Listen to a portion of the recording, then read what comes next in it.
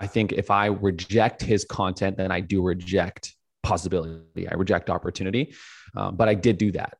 What I noticed right out of the gate is I felt like he was very disrespectful. He was not a kind human being. The way that he spoke was very belittling and self-righteous, which I don't necessarily disagree with now in this moment after watching his video. But I think he took the world by storm. This is my real answer, because he pulled out of men a part of us that's missing still.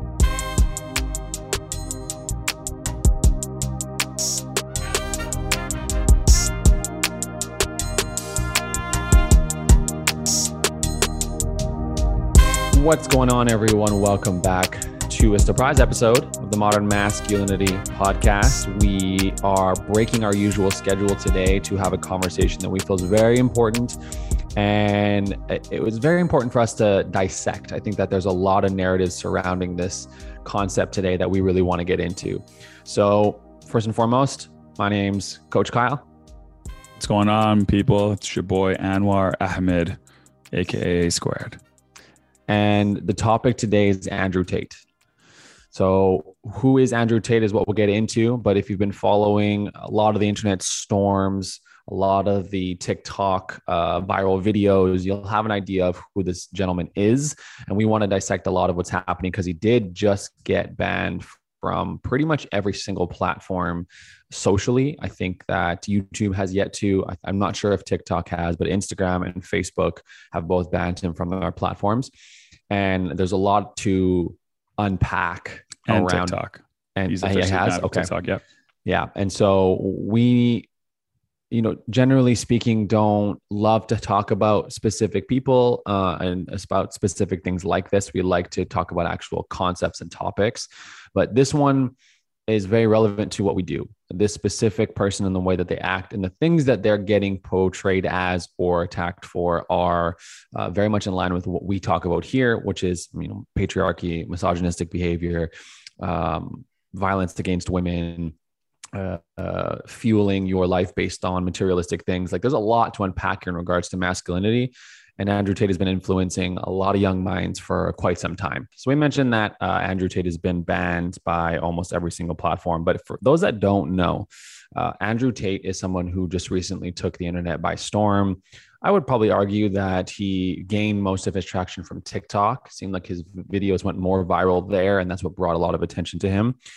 But from what we know, at least we don't know this man personally. He's an American British internet personality is how he's being viewed. He's a former professional kickboxer. And after he finished kickboxing, he began offering paid courses and memberships through his website and moved even further into more of an influencer marketing type role, which is kind of what got him into the position he's in now.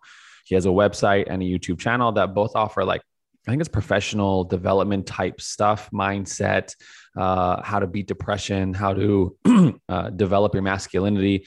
There's a lot of these areas of focus. And I'm sure in his words, he would say areas of expertise that he involves himself in. But the challenge and the reason that we really kind of came into this was because a lot of information and videos came out recently on Instagram and on TikTok about how he should be removed from the internet. A lot of people were saying, get him off. He's toxic. He's influencing 13-year-old boys to be misogynistic and to be abusive towards women, to be disrespectful towards women. So there's a lot of narratives that came out that a lot of people also latched onto. So he received a lot of hate and inevitably got banned. So let's get one thing very, clear is that he was able to take the world by storm. I think there's a stat out there that says he was the most Googled person across the globe. I think it was 11 point something billion searches for this guy. He literally took the world by storm. So let's start there. Someone who is being viewed and was banned from the internet for being misogynistic, patriarchal, disrespectful, and had apparently claimed charges against him. How does someone like that, in your opinion, take the world by storm? How do we even get here? I think a couple of things, to be honest. One, he's very, very polarizing. And the most polarizing. And he's very, very wise. I think he's actually very smart in the way he articulates himself, and the way he debates, the language that he uses. He doesn't come across as dumb. You know, he doesn't talk in a very dumb tone. He talks in a very smart tone, right? So if and then you add all these other elements of like his personality, right? He's got a lot of charisma, right? He's got a lot of charisma. He's got a lot of the things that, you know, people want, right? In terms of, you know, success, money, women, like, you know, platforms, supercars, all the material things that you would want, right? So I think that when you couple all of those things together, it's a recipe for success in terms of dominating the internet. You know, you take the charisma, you take the supercars, you take all the, you know, the lifestyles, the jets, all of that, and then you add that in with, you know, a very polarizing type of opinion and black and white kind of mindset in terms of like how he thinks about the world. You know, where the world is, you know, I guess the more progressive world is, you know, asking for more gray, is asking for more nuance, right? And he's taken a very, very black and white position on things, you know, where he speaks very, very factual and how he wants to kind of communicate himself. So I think that for those reasons is why I think he's really blown up and he's taken the world by storm. The interesting part about all of that is like, he's not the first person to accumulate wealth, cars, money, girls. He's not the first person to do this. It's not like this is something new to the world. So do you think it's just the videos that got him his traction? I mean, I think maybe it's just his polarization. Maybe that's really what it is. Because I guess if I think about the most people who I know have accumulated that kind of lifestyle, or success, if you will, if that's what we want to call it, I don't pay attention really to them that much. I don't really feel called in. So it's as if, I guess my answer to my own question is that literally the reason he blew up was because of his polarization, not necessarily because his success. His success was just a fuel, or the fuel that got him to the front stage in the first place. And then he created the polarity of his opinions and the way that he speaks in a lot of these videos that have gone viral. Well, videos, I guess we can call them more like short clips, minute or two clips that have gotten him the quote unquote fame that he has now received. Anything that you feel is added to the extent outside of polarity? Because I think that's really his winning game. I definitely think it's definitely his winning game and being controversial, you know? And I think that like, it kind of speaks to where the world is at. The world likes negativity, unfortunately, right? Like the world like latches onto negativity like you wouldn't imagine. And so when we have a world that loves negativity and you have somebody who, you know, is in his opinion, saying a lot of positive things and then saying, you know, a couple negative things and it being clipped out of and taken out of proportion, you know, what we end up getting is these long format videos where, you know, he's speaking on things where he believes is where his value is, you know, addressing men's issues, you know, addressing mental and physical strength, and then the protection of women, as he so to speak in his final message, that being his core messaging that he's trying to get across. Everyone's kind of just clickbaiting all of the negative sides of what he's saying, putting it all together, and then causing a fire out of that. You know what I mean? And taking the world by storm. So there's not that many people who are, you know, clipping out the positive things and putting, you know, because that doesn't get clicks, right? That doesn't really get the viewership that you're looking for. So I think it is a little bit about, you know, where we're at in the world as well, as like, you know, we love negativity, you know, we love negativity, and we push the negativity out 2 times as fast as we push the positive out. But we knew this, right? Look at restaurant reviews. Yeah. You have a bad meal, you're going to talk about it. You have a good meal, you don't talk about it. So we knew that the world loved negativity anyways. I just think it's been very, very amplified in the digital world today. So it doesn't help that he's given them a bit of ammo in regards to saying some pretty negative things that are very, very strongly rooted in, you know, toxic masculinity, misogyny, patriarchy, things like that. Yeah. And, you know, to give, I guess, some more context to this conversation, we're kind of already in the depth of it. We had no intention of really having this conversation. Wasn't even on our radar until he did end up getting banned, and the way the clips came through and the specific posts you and I shared back and forth were very like, whoa, like this is aggressive. This is over the top, like, but it's definitely within our wheelhouse to have a discussion about, because it addresses masculinity. A lot of the countering arguments against what he has to say are saying like, you are influencing young boys in a dangerous way. I think they're actually calling him a danger right now. They're literally using that word. And what we have already started to do is bring attention to the more zoomed out perspective towards this specific human being and his behavior. And, you know, as we go about this, I think for me, what I want to make probably abundantly clear is that we didn't come on here as like Andrew Tate defendants.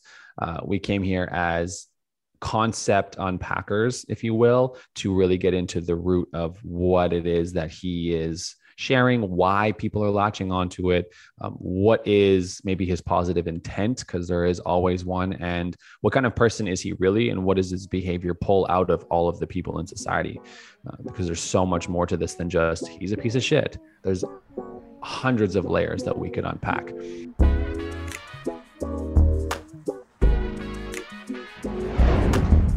But to answer my own question earlier that I asked you, I said, you know, why do you think that he took this by storm? Why he took the world by storm? Yeah, I think that I agree with the polarization aspect. I think that he brings up a lot of controversy within our own individual experience. So when he shares something, I feel the inner conflict in me of, do I agree or do I disagree? And he challenges my own narratives. So I start to want to see his content more because it asks of me or invites me to more deeply root myself in what I believe in. And I think if I reject his content, then I do reject possibility. I reject opportunity. But I did do that. What I noticed right out of the gate is I felt like he was very disrespectful. He was not a kind human being. The way that he spoke was very belittling and self-righteous, which I don't necessarily disagree with now in this moment after watching his video. But I think he took the world by storm. This is my real answer, because he pulled out of men a part of us that's missing still. I think that he is a comparable caricature to Donald Trump. I think in my mind, they're very much a similar viewpoint towards the world.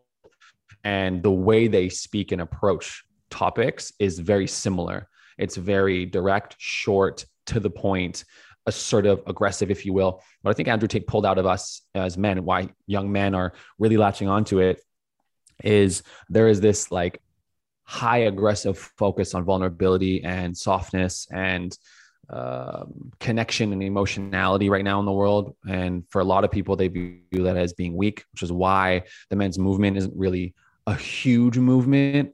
It's more of a still slowly growing movement, because it doesn't pull at the other side, which is the wild self, you know, the wild man inside of all of us, the savage, if you will, like that exists in all of us.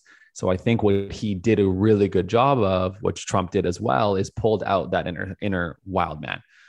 There's a book that I would encourage everyone to read called Iron John. And it literally is like a mythological approach and explanation to this exact thing, to this exact concept of being a kind and respectful and, perfect little boy that never embraces their wild side and never like allows the and both to happen.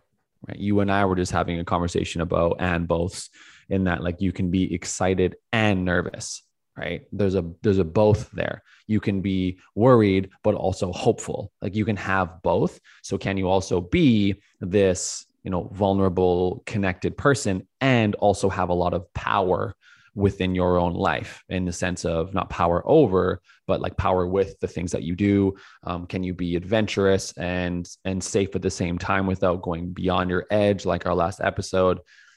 I just think that he really pulled at a missing piece that personally, for me, even I haven't focused on. And as I process this out loud with you, I realized that one of the things that he did with the videos that I would have seen is that he triggered that in me to come up. And I've suppressed that version of me for so long that I was like, oh, whoa. No. You're not allowed out of your cage. No way, Jose. No way, Jose. And I'm looking at someone who's proving to me that it's unsafe to do so because I don't agree with the way he's doing it. So you're still going to have to stay in your cage.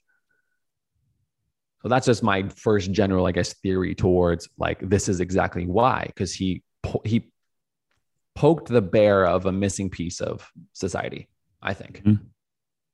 Yeah, I mean, you've unpackaged that, amazingly.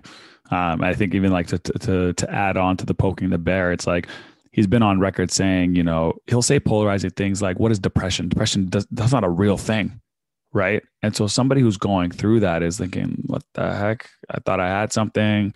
I thought in one conversation we were saying, you know, if you are feeling these things, you know, you should do something about it. You should go seek out help and all of these things. And then you have this guy who's successful being like, depression's not a real thing.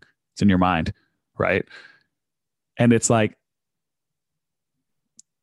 it is in your mind, right? It is in your mind. And through talking about it, you can hopefully shape and shift how your mind is perceiving your life right now to hopefully move the needle forward in a positive way. Right. But when to your point about Donald Trump, he talks in very short format. He talks in very like concise words, right? He's just taking he's not saying that like the steps in which you have to change your mind and your idea of how you feel right now, you know, that's a bit, you have to pull that out a little bit, right? He's just saying like depression he's like, it's not a real thing. It's in your mind. And that actually has some truth in it.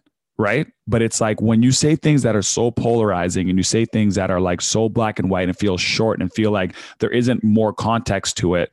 And you are a very valuable individual who maybe is struggling or maybe doesn't understand how to interpret something.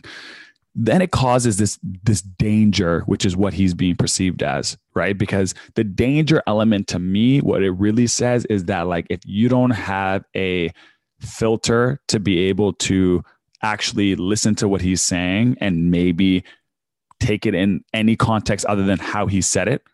And you don't have any, you know, because like I do think he's a bit of a troll as well. I think he's so witty that he's a bit of a troll. Like he just kind of trolls people. Like he knows what's going to get clicks. I would agree. He kind of just amplifies the story a little bit. He adds a little seasoning to it, a little spice to it, because he knows that it's going to probably send that video from, you know, to his point, he was like, a video that gets 500,000 views to 50 million views is a little bit of seasoning. You know, you just got to add a little bit of extra in it, and he knows how to do it strategically, right?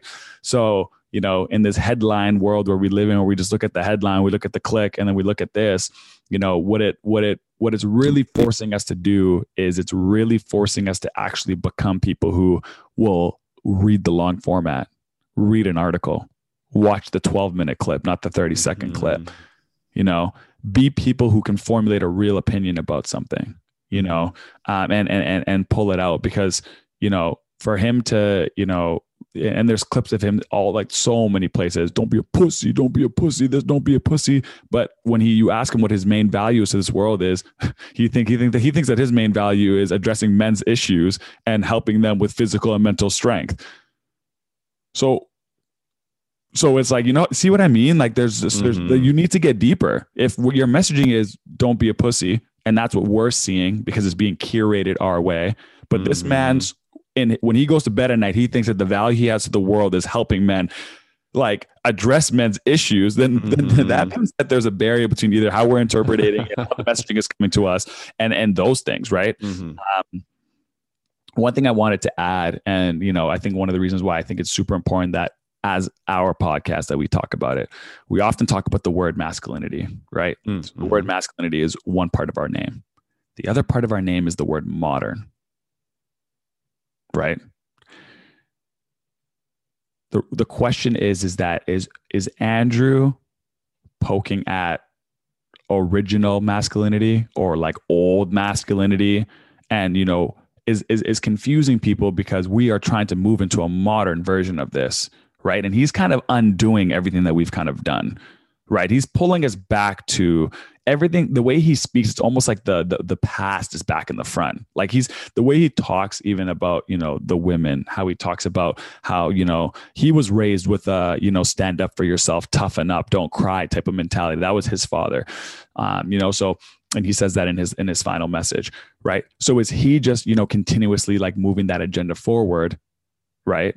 And so there's a lot of people who are like, they are trying to decide right now, like, is the old way I've been taught right, or is this new way that is coming up right? And they're like in between the two, right? And so what Andrew Tate is doing is, if this is a game of tug of war, he's just created an army that's on the opposite side of everything that we talk about. And when you're not, if you don't have the right environment or the, you know, the right ability to interpret information, you might easily just switch teams just because of the shiny things, right? And unfortunately, a lot of things that we talk about are internal. Mm-hmm. They come from within, right? It's how your heart feels. It's how you feel spiritually. It's how you feel emotionally. It's how you feel. And I'll wrap this up by saying these two worlds can live together. You can be a warrior. You can be in the garden. That many times, right? And so if what we speak about sounds like the garden, great. If what Andrew Tate speaks about sounds like the warrior, great. But decide how to be in between those two spaces. You don't got to overcompensate and go all the way on the other side, or overcompensate and come all the way on this side, right? And to your point, maybe even, and you can speak on this to yourself, but maybe even you are more on the gardener side. So when you see too much on the warrior side, it causes you gives you a little bit of a, I don't know. I don't like that. I'm gonna stay in the garden. I'm gonna stay in the garden, right? Because it's calling you forward to be a warrior, to address the warrior in you, to find that fighter, you know, but to not forget about the garden, you know. Mm-hmm. And so that might be what's kind of coming forward when you feel pushed or brushed forward. And I feel the same way, right?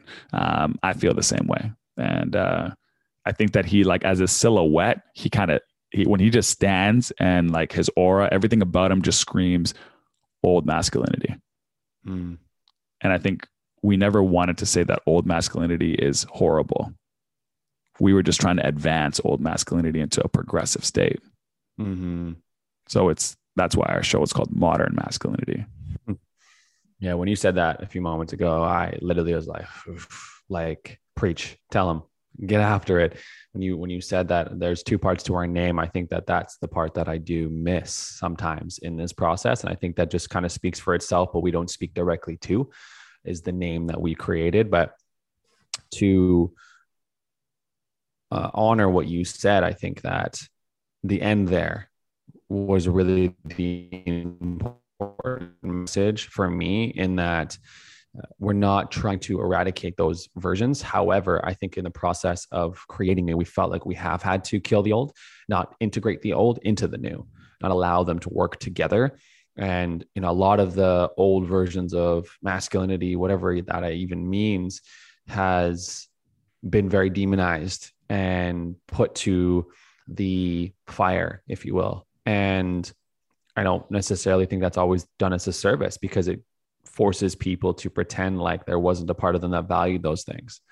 And even just being, you know, the sole financial provider, we act like that's old news sometimes. And that's one of the most prevalent narratives to exist still. It's not anywhere near gone.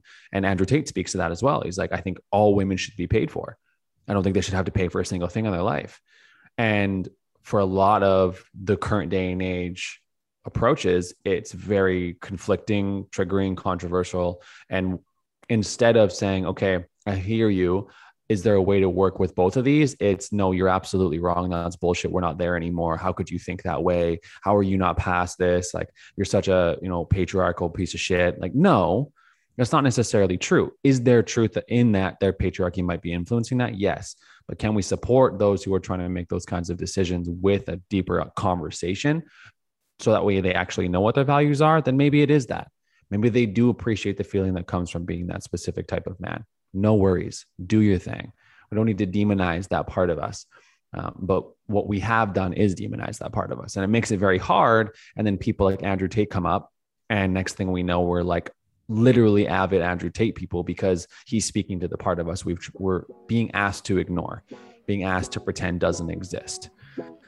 So there's layers and layers to this.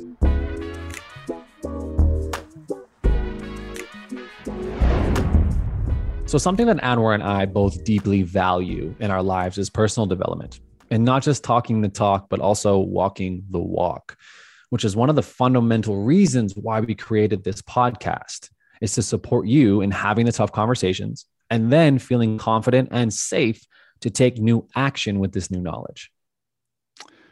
So what we've decided to do to support you in this is we've partnered with Men's League, a men's mental health platform whose biggest focus is to make a systemic shift in how we view what being a man is and what masculinity entails. Their mission is to provide a diverse group of like-minded men with a support system surrounding their mental health, their physical health, their financial aptitude, and their personal relationships. Men's League is a space where you commit to improving yourself. You commit to improving your mental health and becoming a better man. So what does Men's League offer? Well, let's get into it. First and foremost, they're a private community for men, which includes a chat forum and also monthly Zoom calls where you come together, discuss a topic, and you just partake in conversation with other men. I've taken part in so many of those. They're one of my favorite things. Mental health check-ins. So this is huge. This is unlimited 45-minute sessions with mental health professionals. Incredible. You always have that help at your access. Discounted one-on-one and group coaching services, a whole mental health resource library to help you manage your day-to-day and real-life issues. Exclusive membership offers. This is cool. They have discounts for men's clothing and health products. And this is my personal favorite part because I've partaken in it a lot, is professionally made online self-development courses that you can take at your own pace. They're always available to you, and they'll help you with your relationships, your physical health, and your financial aptitude. So if you're looking to get involved, we in Men's League are excited to offer you a 50% off of your first year membership. To join the league, go ahead and click that link in the bio or go to mensleague.com and don't forget to enter a promo code ModernMask50 and get access to everything they have to offer. Men, we see you, we hear you, and we are standing tall beside you in this arena of misunderstood masculinity. We'll see you back in the episode.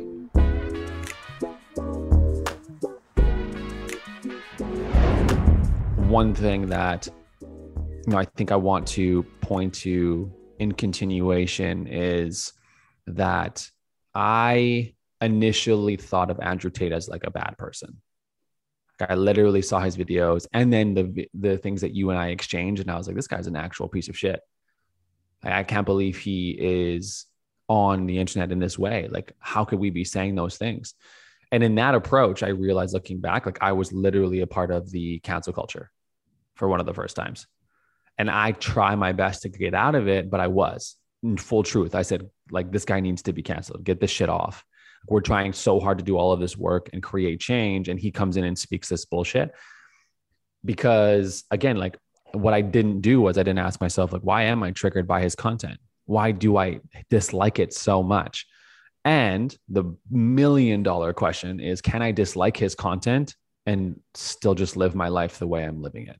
Like, can I have a different perspective around something that's also going viral? It's like the virality of content right now is supposed to be the thing that controls our life. That's what it feels like. Something goes viral, that's the right answer. You should probably follow that or at least be engaged with it. You cannot necessarily disagree with it. And even if you do disagree with it, then you're part of the cancel culture. Like you're part of like, get him out of there. There's no room for both. There's no room to have an equal conversation of, I don't agree with you. I don't agree with a lot of things that Andrew Tate says. I do not. But do I agree with him in his final message saying, should I be removed from the internet for it? No. Yes, I agree that that shouldn't be the case. Because again, it's just the controlling of speech, controlling of the freedom to be who you are. And he is like, if you really take a look at what he does, and I know you want to speak to this too, like he's one of the most authentic people to exist on the internet. Like he doesn't give a shit. There's no holding back. He speaks what he wants to speak. He says what he has to say. He stands behind it, and he just moves on with his life. Like that's in a way, it's just an aggressive and very assertive form of authenticity. But it's still nonetheless authenticity. It's who he is. That's the end of it. That's his beliefs, and that's the end of it.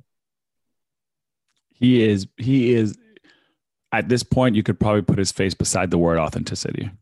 Like that's how much he represents authenticity right now, in my view. Yeah. Just put it in the dictionary, authenticity, Andrew Tate.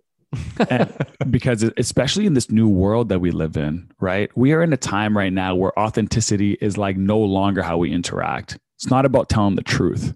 Mm-hmm. There's all these hidden agendas, right? We are somewhere between trying to not get canceled and the truth, right? Like every opinion lives somewhere between that. Like it's not really fully the truth because you're you're answering that question with the assumption that you're too worried. It even speaks to our mood check. Go back to the mood check. Why are you so anxious about this conversation? You might be worried that you're going to say something that's going to get taken out of context, that's going to get canceled. Without a doubt. So it's like our filters are now, yes, is it challenging us to, be a bit more thoughtful about the audience in which you're speaking to, and a bit more, yes, absolutely. But it's gone to the point where it's crippling how you even can communicate. You can't even, you're so worried about being canceled, right? So if everything that you see online is filtered through this lens of it's been diluted to not be canceled, so it's somewhere away from the truth, right? Mm-hmm. It's already been stripped down. And then you add all of the, like, what is the financial net gain of that messaging? Like, who is paying that person to speak? Who could potentially lose their job if they say the truth? Mm-hmm. Who needs to keep their job? And you take all of those things into account. Like, is new media really even real? Is it even the truth? Right? And here you have an individual who is literally saying, cancel culture doesn't affect me, and I have all the money in the world that I need, so you can't actually financially ruin me. So I'm just going to say exactly what I want to say. So he's giving you the truth. That's actually the truth, because there is no hidden motive. There is no hidden agenda, right?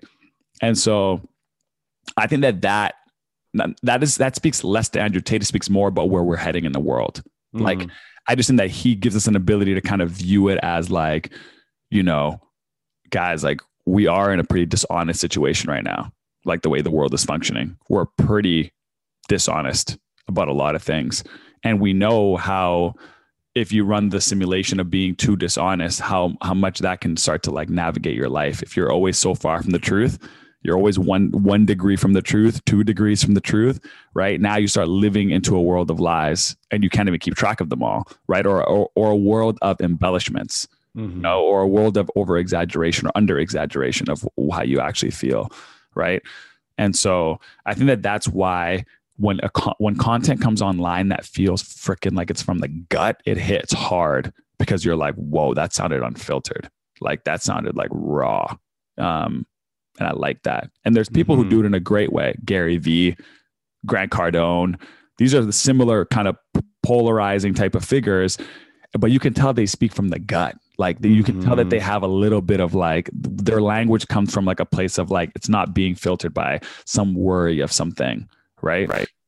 Or they have this idea that they're, they can bounce back from, or they can take what's been snipped out and can bounce back. Like, maybe some of Gary Vee's language has been taken out of context, and he's learned throughout the years that he needs to find another way to say how he was saying things and, navigate that conversation, which, to come back to the point, I think Andrew Tate has understood that now. And that's what I feel like the takeaway from his final message was that I've developed this iron mind, and therefore I don't care what you think about me, and I don't feel like I need to address what you think about me. Mm-hmm. Right. And that's why he let kind of narratives that were, like, running wild about him just kind of run. He was like, I don't need to address them. I don't care. I'm not emotionally affected by what you're saying. Right. He talks about having 50,000 death threats daily. Right. Not affecting me, not affecting me, not affecting me. So for his mechanism was, this is not affecting me, I'm not going to address it. But what the element that he didn't understand at the time, and which speaks to the banning, is with great influence comes great responsibility. Right. And so just letting narratives that are untrue and fabricated and whatever run about you, even though you're using an iron mind to be like, I'm just not going to address that because it's just like, it's beneath me. Addressing it is actually how you need to move if you're going to be this big of a person, if you're going to be this influential.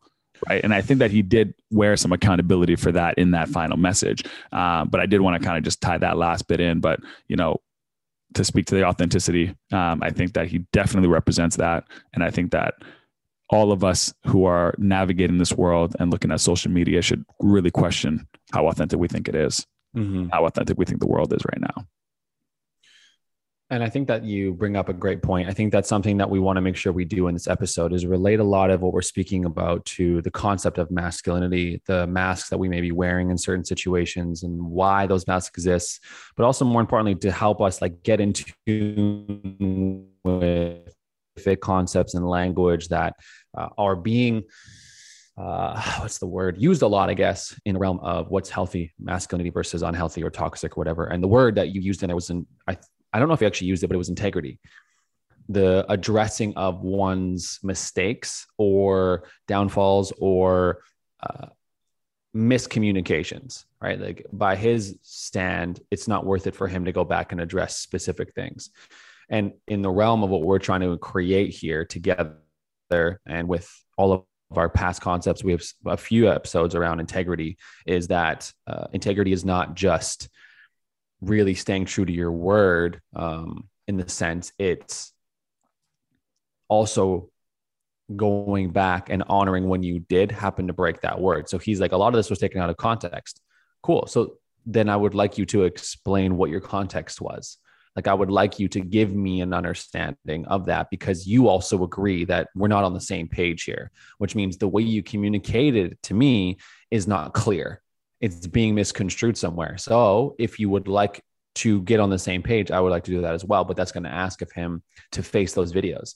And, you know, even if they're clipped, this was one thing that I found very interesting about his final message, is that in regards to integrity, he didn't go into some of the more misogynistic videos that came out. He did not address those.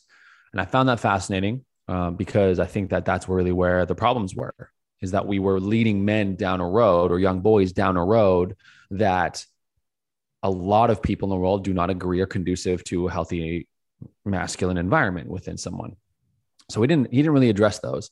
And I left that conversation confused, but also not confused. I had the and both. I said, why didn't you address this? And then I was like, oh, I think I understand why you didn't address it.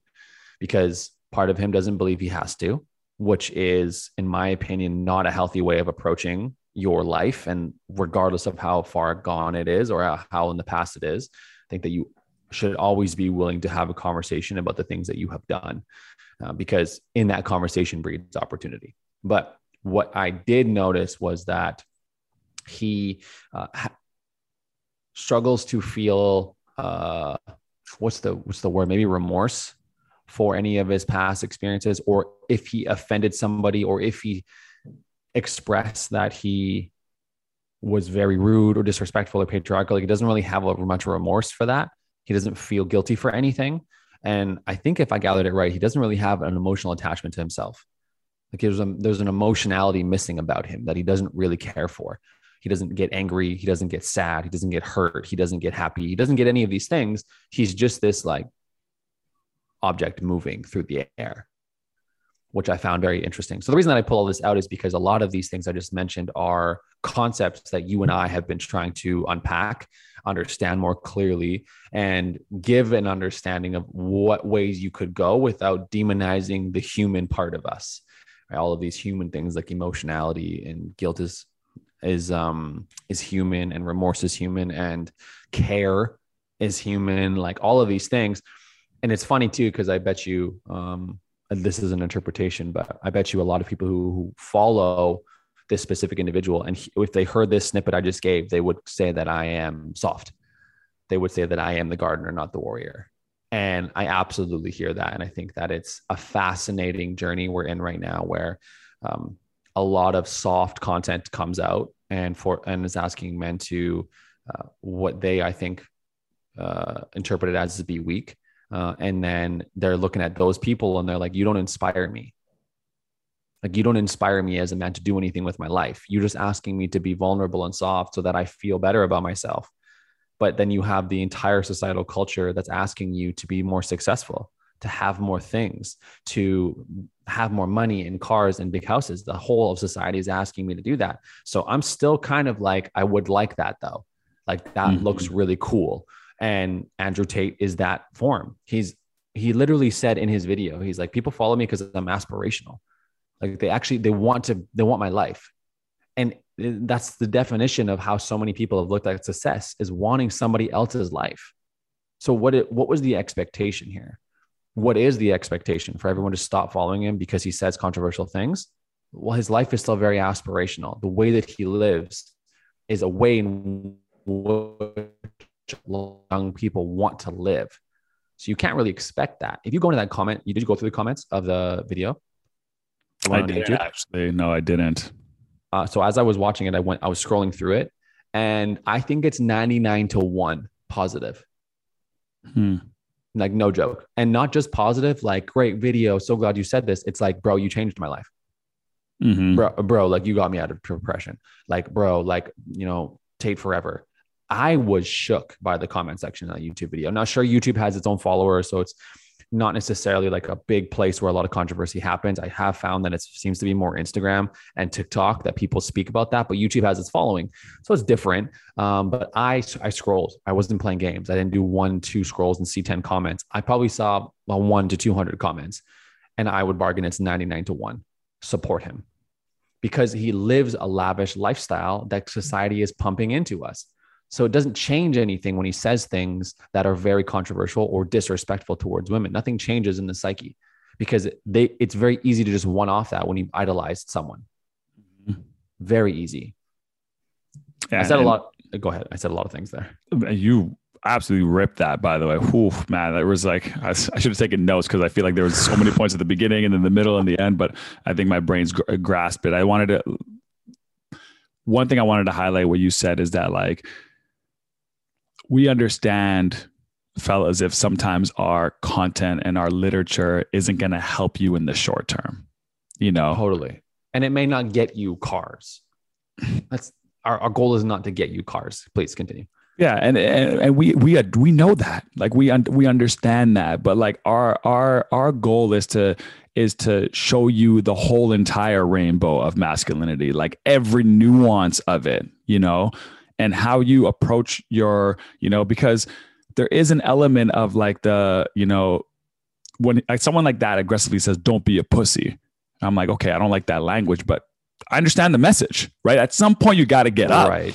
Like at some point you got to like do something about your circumstance, right? And it might be you have to take a softer approach to get hard. You know what I mean? You might have to take some of you might have to get therapy before you can, do this thing and do this thing. But the residue of that statement, don't be a pussy, because Andrew Tate is saying it and he's a masculine guy, and you're hearing that in the way of like, oh my God, I guess I got to like stop crying or whatever. But really, if you just strip down that sentence, don't be a pussy, and you just go, at some point, wherever you are, and this is he started the conversation with his upbringing. His life has been very difficult. Very difficult. He's not like, he wasn't born into money. He wasn't born into, and that's why he's so aspirational, is because, he literally grew up in Southside Chicago, went through a divorce, was bullied in school. He shared the bullying thing, right? Like he was not very, very desired, right? Probably had a lot of insecurities around those things. And he had to develop this iron mind to, conquer and to become. So if you're looking at like, the hero's journey, not only has he had this origin story that was difficult, all the adversity, but like he's had a crazy comeback arc. And then now he's in that like self-actualization side of things where he's just giving a very one-way approach to like approaching this, which when I view it like old parenting, treat every kid the exact same, give them all the same treatment. Don't individualize every kid to like how they're feeling or how they're doing. Just parent them all the exact same way. It worked for me. It should work for you. Done. Black and white. Black and white. Yep. And what we offer is way more color. Green, blue, red, yellow, what you want. What flavor are you looking for? and what we try to champion is that there is multiple ways to get this done. But to go back to the original point, eventually you have to, in the words of Andrew Tate, stop being a pussy, because eventually, whether you're listening to him or listening to us, you got to own your shit. You got to step into it, and you got to own that this life is, you're going to either get in the driver's seat of it, or you're going to be a passenger for the rest of your life, and that's your choice, right?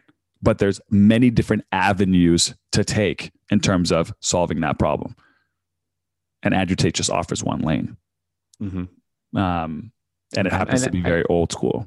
Yeah, and that's the willingness right there. Just in your entire explanation, if the listener, you're listening to this, you didn't catch that, it's taking what somebody says and trying to interpret the intention, because you won't be able to have a conversation with this guy. You're not going to be able to go and say, like, I don't understand why you said don't be a pussy. And because we're so attached right now to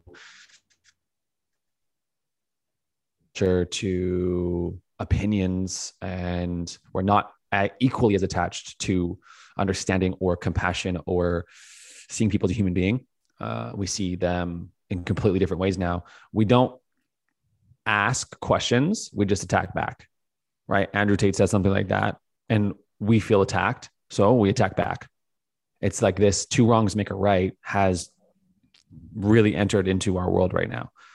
And it's difficult because it closes off us a lot of our boxes. Like no one's willing to ask that question. And I think even for me, I wasn't either. Like, I don't want to have that conversation. I can feel that, but like, why is that? That's because of my own internal struggle with maybe conflict or being faced with a different truth, or feeling, I don't know, wrong in the way that I think. I don't want to be seen as wrong. So I'm not going to go ask him why he said that, because maybe he'll convince me otherwise of who I think I am. I don't know.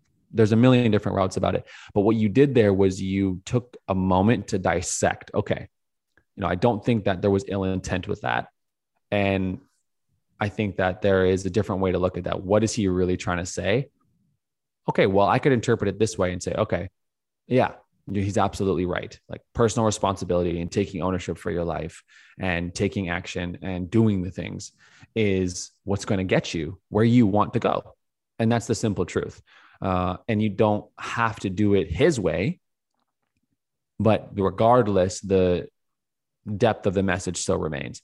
So everything is, and even he kind of phrases this too in his video. He said, everything has layers to it, in the sense of everything that I have ever said is being snipped into 6 to 10 second videos. And now, I've been completely villainized for those 6 to 10 second videos. And I did that. I literally was not willing to look at any of his other content. I didn't care. I saw these 10-second videos and I was convinced. And there was no willingness to dissect. What does he mean? Why is he saying that? What was the previous conversation?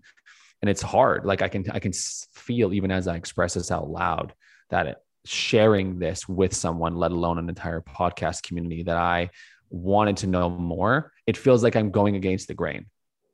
Like, it feels like, well, he said it though. And I'm like, I understand he said that. And what I'm asking is, why did he say it?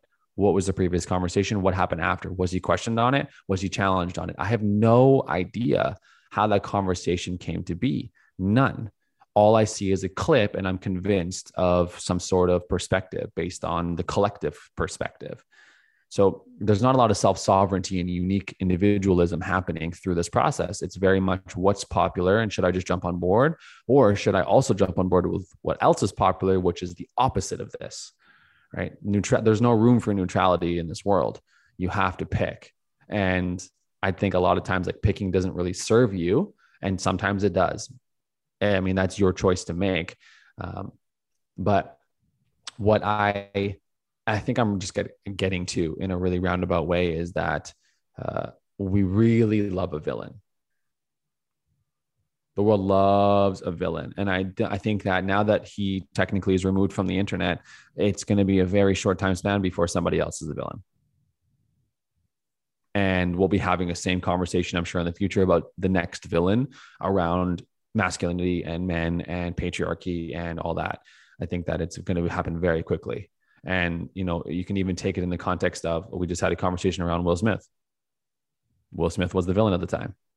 Now Will Smith is kind of in the apologetic space, and he's trying to reground and center himself with his position in the world, which is no longer popular. No one really cares that much anymore. It's not a conversation. Why? Because, well, people like Andrew Tate exist now. What's the next big drama that we can focus on so that we don't have to focus on our own lives? There was Kanye West before that. Exactly. And Trump, and there's always a villain. Like, it never ends, which is helpful to understand, I think, and not an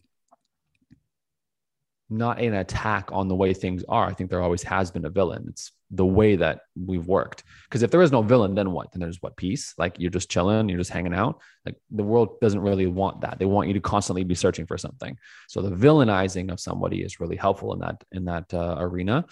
And it's not going to end. So knowing that we're not going to ever stop focusing on having a villain in our story, I think gives us more power to be our own author, if you will, in our own story. It like empowers us once we understand that narrative, that the villainization isn't going anywhere.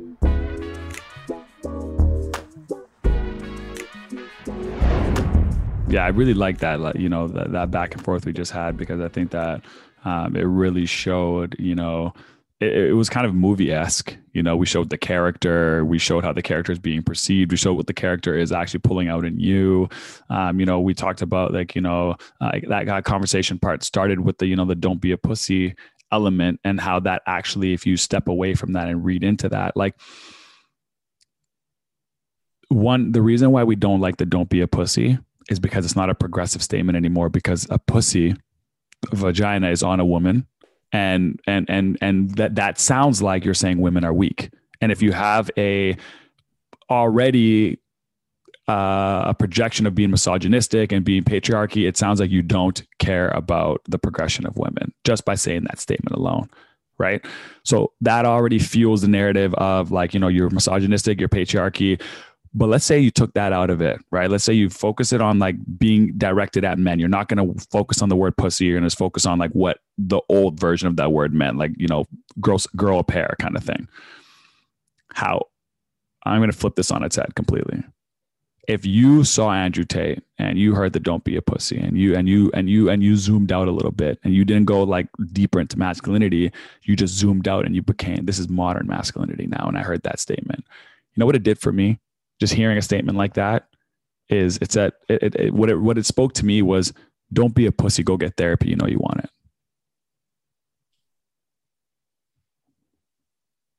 You're scared to get therapy, aren't you? Can't don't be a pussy fit in that exact same context? Stop being a baby. You need therapy, go get it. Mm-hmm.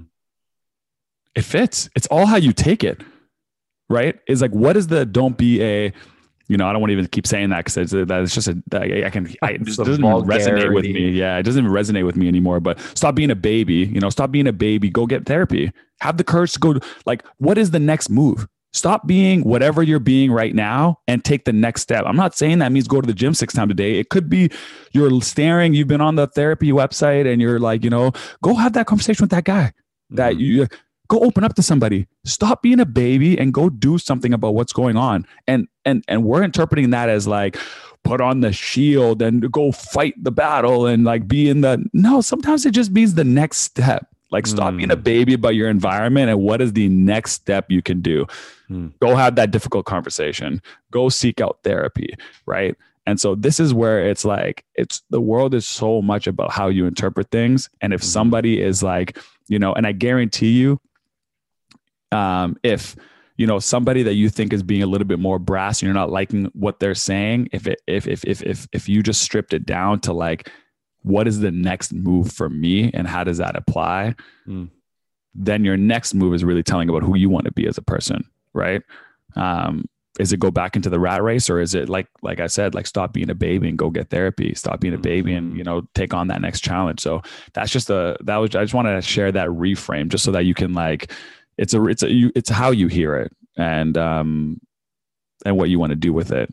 And that's what I mean by the message can come from somebody and it could be taken in so many different ways. Right. So at the root of it, you got to stop being whatever you're being and take that next step. And that doesn't mean becoming, Hulk. Sometimes that just means having a conversation. And something that came to me when I was watching the video that I think is perfectly timed for this is David Goggins. I don't know personally if there was ever a point where why do I keep calling him Andrew? David Goggins got canceled. David Goggins, do you know anything about that? Was he attacked for the way that he speaks or the way that he approaches life? Mm-hmm. No. Okay, good. Not that we know of. So if we're wrong, we're wrong. But in this moment, we don't have any evidence that Goggins was canceled. Goggins is the coined term of don't be a bitch. So I think that we're getting confused in the narrative here. We're not actually upset about the language in that context. We're really not. We're upset about who it's coming from. And we want someone to be wrong in the way that they speak and not progressive enough for us. We're we're doing all of these progressive things, so you should be a progressive too. You should be on the same page as us. And you should not be saying those kinds of things. But David Goggins is just as hard. He's, if not harder, of a human being, and his approach even more aggressive.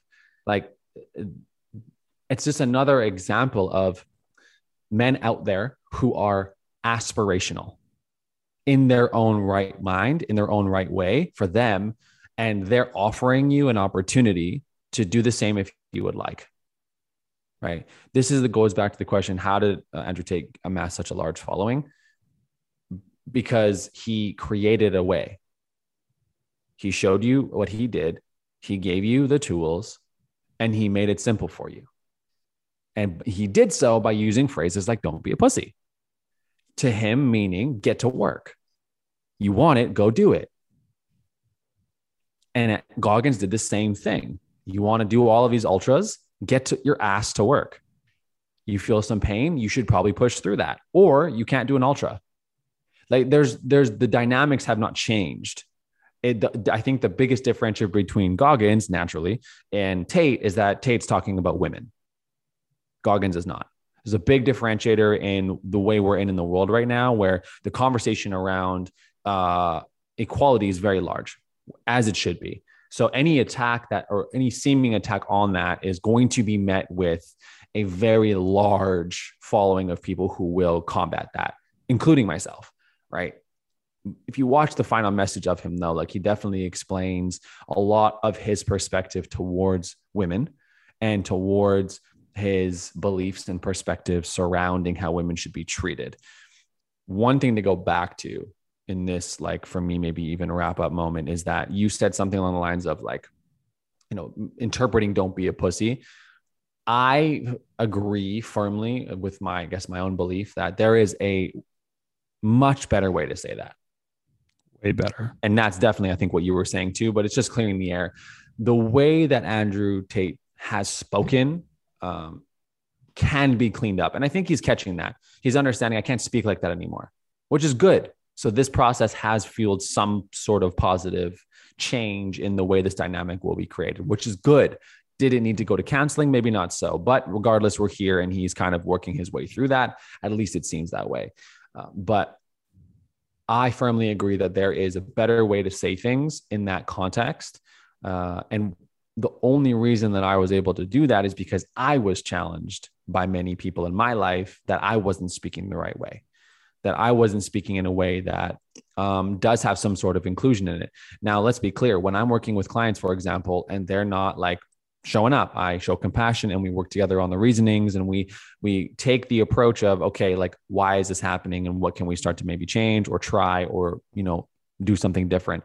And then at some point, if that is not happening, I do get a little bit more assertive in my approach and say, listen, you want this. I know you want this. So what are we doing about it? I get there. I don't say don't be a pussy. I get there by saying we need to start creating some change. We need to start making movements. Do you want this or not? Prove it to yourself. Don't prove it to me. And so that dynamic still exists. It's just in a different way.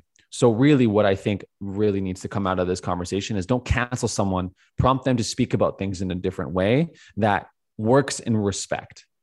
I think that a lot of what Andrew Tate has said in the past is very disrespectful. I do. And so be it. I think that it's not helpful for me to look at him as a bad person. It's more helpful for me to live in the world of how can we support him in improving upon his own language? How can we support that movement still? How can I stand firmer in my ground that I think there's a better way to say it? It's really what I feel like it asks of me. Does that make sense to you? I feel like I rambled a bit there, but I think I have a lot of thoughts around this concept of like language. And I don't really want to get in a position where I am defending him, because I'm not defending Andrew Tate. I think that there's a lot of things that he did not say clearly. He did in many ways, I think intentionally said them to rile people up, but also they're his beliefs at the raw core towards how he treats people and towards his perspective. Like, I think when he says, don't be a pussy, I think that there are connotations in his own mind. Don't be a girl, don't be a woman, because he does see gender roles as a big part of his life. In that, what did he say in the video? He said something along the lines of, I don't take my children to an all male daycare for a reason. Right. And just like I don't, whatever the opposite was. So he's very prevalent on like the gender roles. That's clear. And I think that there's this idea of perfectionism in this world that we're looking to attain and we think is possible. This utopian, everyone's on the same page thing and everyone's living the life we think is the right one or the one everyone is popular. And I don't think that's possible, but I think that what I'm getting at is for me in this specific conversation, it's so much less about Andrew Tate and it's so much more about his behavior. That's really what I'm pulling out of here. And that's what I'm learning about myself too, is like my behavior is not me. My behavior is what I've learned or what I've created to cope with life. And I can change that. But there are specific aspects of being a human that don't leave just because of that behavior. Absolutely. And I think what we know about behavior is behavior can't be changed, right? Behavior can't be changed and it can't be progressive, and we can't work towards, like you said, better language, better messaging.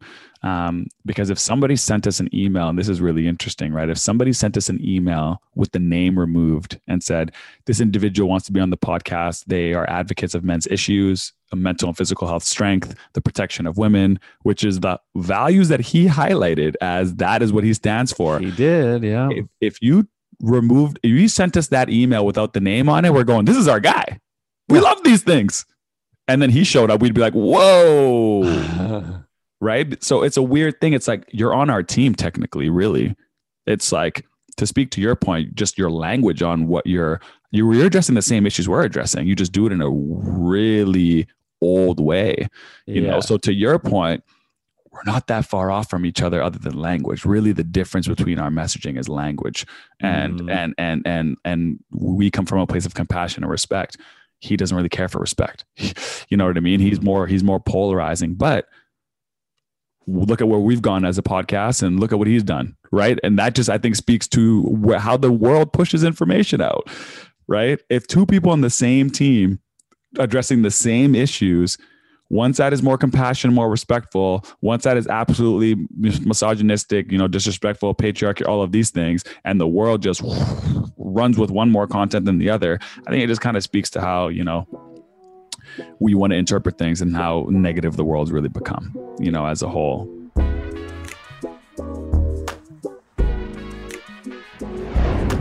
To really wrap up kind of your point there in terms of kind of language and all those kind of things, I think that there is, overall, we've taken a very, I guess I would say neutral, but some would probably argue more net positive for kind of just being very holistic about how you analyze this. And I can hear people being like, guys, there are some really disgusting things you guys have said, and you're not addressing it the same way his last final message didn't address it either, right? Like, he avoided showing anything that was like really accountable, because everything he showed kind of avoided accountability, which is kind of an it's kind of an awkwardness, right? It's an apology. You're trying to say, I'm going to own ownership. I think that I'm supposed to be responsible. Well, then where's the clip of you saying, I'm not giving that guy CPR, I'm not gay? Where's that clip of you saying, if women just had their body counts on their forehead, the world would be a better place? Where's the video where, if you sit in front of these videos and start to dissect what you actually meant it and break it down, then, we're in a different conversation. But you want to ignore those videos, showcase some, obviously editing professionally that's, taking you out of context, and you want to highlight that. And then you want to take the one video, which I thought was really clever. He took, a kinky role play of him and his ex-girlfriend where he's being a little bit more dominant, and then had her be like, we were just playful. We were just, and then calling it like, is that kink shaming now? Which is a very clever way of playing against the world of being like, you guys are just shaming everything now without addressing the real elephant in the room, right? Without addressing any of the real videos, any of the real content, any of the real things that created uproar in the world. So, you get a 7 out of 10 for accountability because you never really cared for accountability. I'll give him a 5. I don't think he's going to take a 7. He's not taking a 7 from me. No way. Yeah, we'll give him a 5. We'll give him a 5. Short from perfect. But the accountability that I liked about him, though, was understanding that great influence equals great responsibility. That part I actually like. The fact that he needs to step in and address stuff. That was the part of the accountability part that I liked, not his past behavior. But to summarize all that, I think that we understand as a Modern Masculinity podcast that there is a lot of language that this man has used that kind of regresses all the progression that we've done. And we don't support any of that. All the things about, women are not objects. Women are not to be controlled. Women are not possessions. Women are individuals who have their own agendas, their own motivators, their own challenges that we should only support in helping them overcome, and not do exactly what the world has done with Andrew Tate and put them in a box. Men who are struggling with mental health, men who are at a breaking point in terms of, next steps and what they want to do. There's multiple different ways to take the next step. If Andrew Tate is, in terms of his physical and mental strength and, the things that he showcases about, moving the needle forward for you mentally, if that's working for you, great. You're moving forward in your progression. This is we're talking about everything that doesn't involve the misogyny and the patriarchy and all those other things. We're talking about he's going to the gym. He's a big advocate for going to the gym. He's a big advocate for, writing your goals down. He's a big advocate for all those things. So if those you're using those tools and they're working for you, great. If those tools aren't going to work for you, there's so many other ways to take a next step. And you're not weak for choosing a different path. And the things that you see in Tate's life that you're aspiring to, just know that there's like a billion different ways to get there. That is what you're holding on to. If you listen to the Modern Masculinity podcast and you're like, guys, I don't think what you guys are feeding me here is going to get me to a supercar, but this guy got a supercar and he's speaking the gospel, so I'm going to follow him. It makes more sense. Just know that the route to the supercar is very diverse. Multiple different ways to get there. Mm-hmm. And I'll end on this point. Life is about the journey and not about the destination. I say that to say, if the destination is a supercar, how you get there is actually very important. So to be mindful of who you're becoming on your way to a supercar and who you're following on the way to the supercar is really what the measurement of who you are as a man is going to become. Is really the litmus test of who you are, is how you went from where you are right now to whatever you're aspiring to, and how you're getting it done is really the story. Because we all know once you get the car, you have the car and it's over.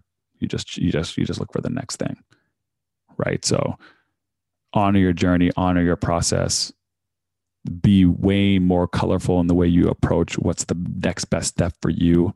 The world isn't black and white. There's a lot more nuance.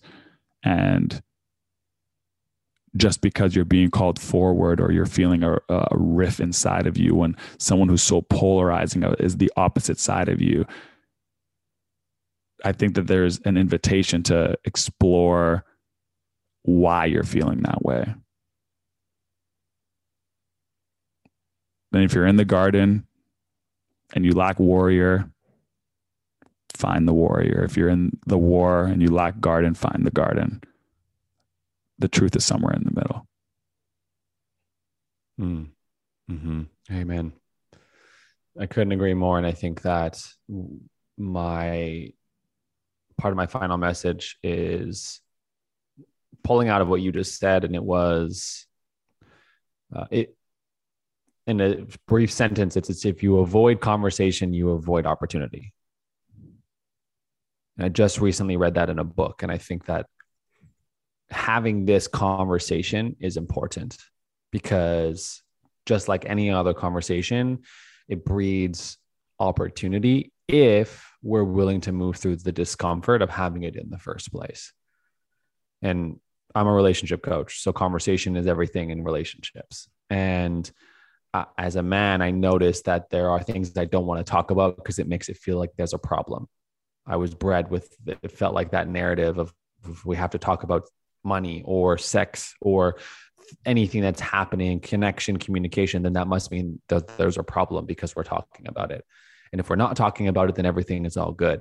But how many times in my life I have chosen not to talk about something out of whatever fear I had at the moment, and how much opportunity I missed because I wasn't willing to have a conversation with someone about something is Like I would be a millionaire if I got paid a penny every single time, the classic statement. So I think that being willing to have a conversation around something that brings you a lot of discomfort is very important, because you learn a lot about yourself and you put yourself in a position to take on new narratives, new perspectives. And this is essentially what Andrew Tate did. He sparked a conversation in the world. He sparked a big conversation, and a lot of people are being asked to face themselves in the process, being asked to have the conversation. And people like this don't blow up for no reason. They don't amass a huge following for no reason. It doesn't just happen because it went viral. Why did it go viral? Why is the following so large? What's the pull? Like, it doesn't just happen out of nowhere. And I think that being able to understand that gives you the opportunity to say, okay, he's super popular because he is so polarizing. Okay, but like, who is he? Who is this person? And I'm at no liberty of saying I'm any better than that process, because I didn't do that either. I saw his shit and I left, and I said, I don't want any part of it. I didn't ask myself, who is he? Why does he think this way? Where does he come from? What's his vision? Like, I just said, this is bullshit behavior. This is not helpful to our dynamic, so we'll just ignore it. And staying open to that process says, like, maybe I would have Googled him and watched one of his videos, because there are parts of what he says that I take and I say, yes, I agree. And there are parts where I say no and I disagree. And why is it that I am being asked by the world to take on the things I don't agree with as my model for him, when there are things he does that I do agree with? I don't need to think black and white. And anyone who is listening right now, it's a very good opportunity to just think more openly to the process around understanding. And you don't have to get into compassion or whatever. You don't have to get soft with it. It's just the missing link is the understanding link. And getting clear on the opportunity that people like this and their behaviors like this give you an opportunity to reestablish who you are in this world. Take what you want, leave the rest. Take what you want from this episode, leave the rest. Right? We have the greatest of intentions, and apparently Andrew Tate did as well, of the way that he was approaching things. And you may misconstrue some things in this. And what we're asking is, have a conversation. Have a conversation with us. We don't have the opportunity to have a conversation with Andrew Tate, so we're just doing our best interpretively. But if you want to have a conversation about something we said, let's talk about it. That's what we're here for, to unpack everything around the concept of masculinity. And we hope that you'll do so, and not just look at something that we said today and say, I can't believe they think that way, and moving on with your life like I did with this specific concept, because it does nobody any good. I firmly believe that it does more harm than it does help.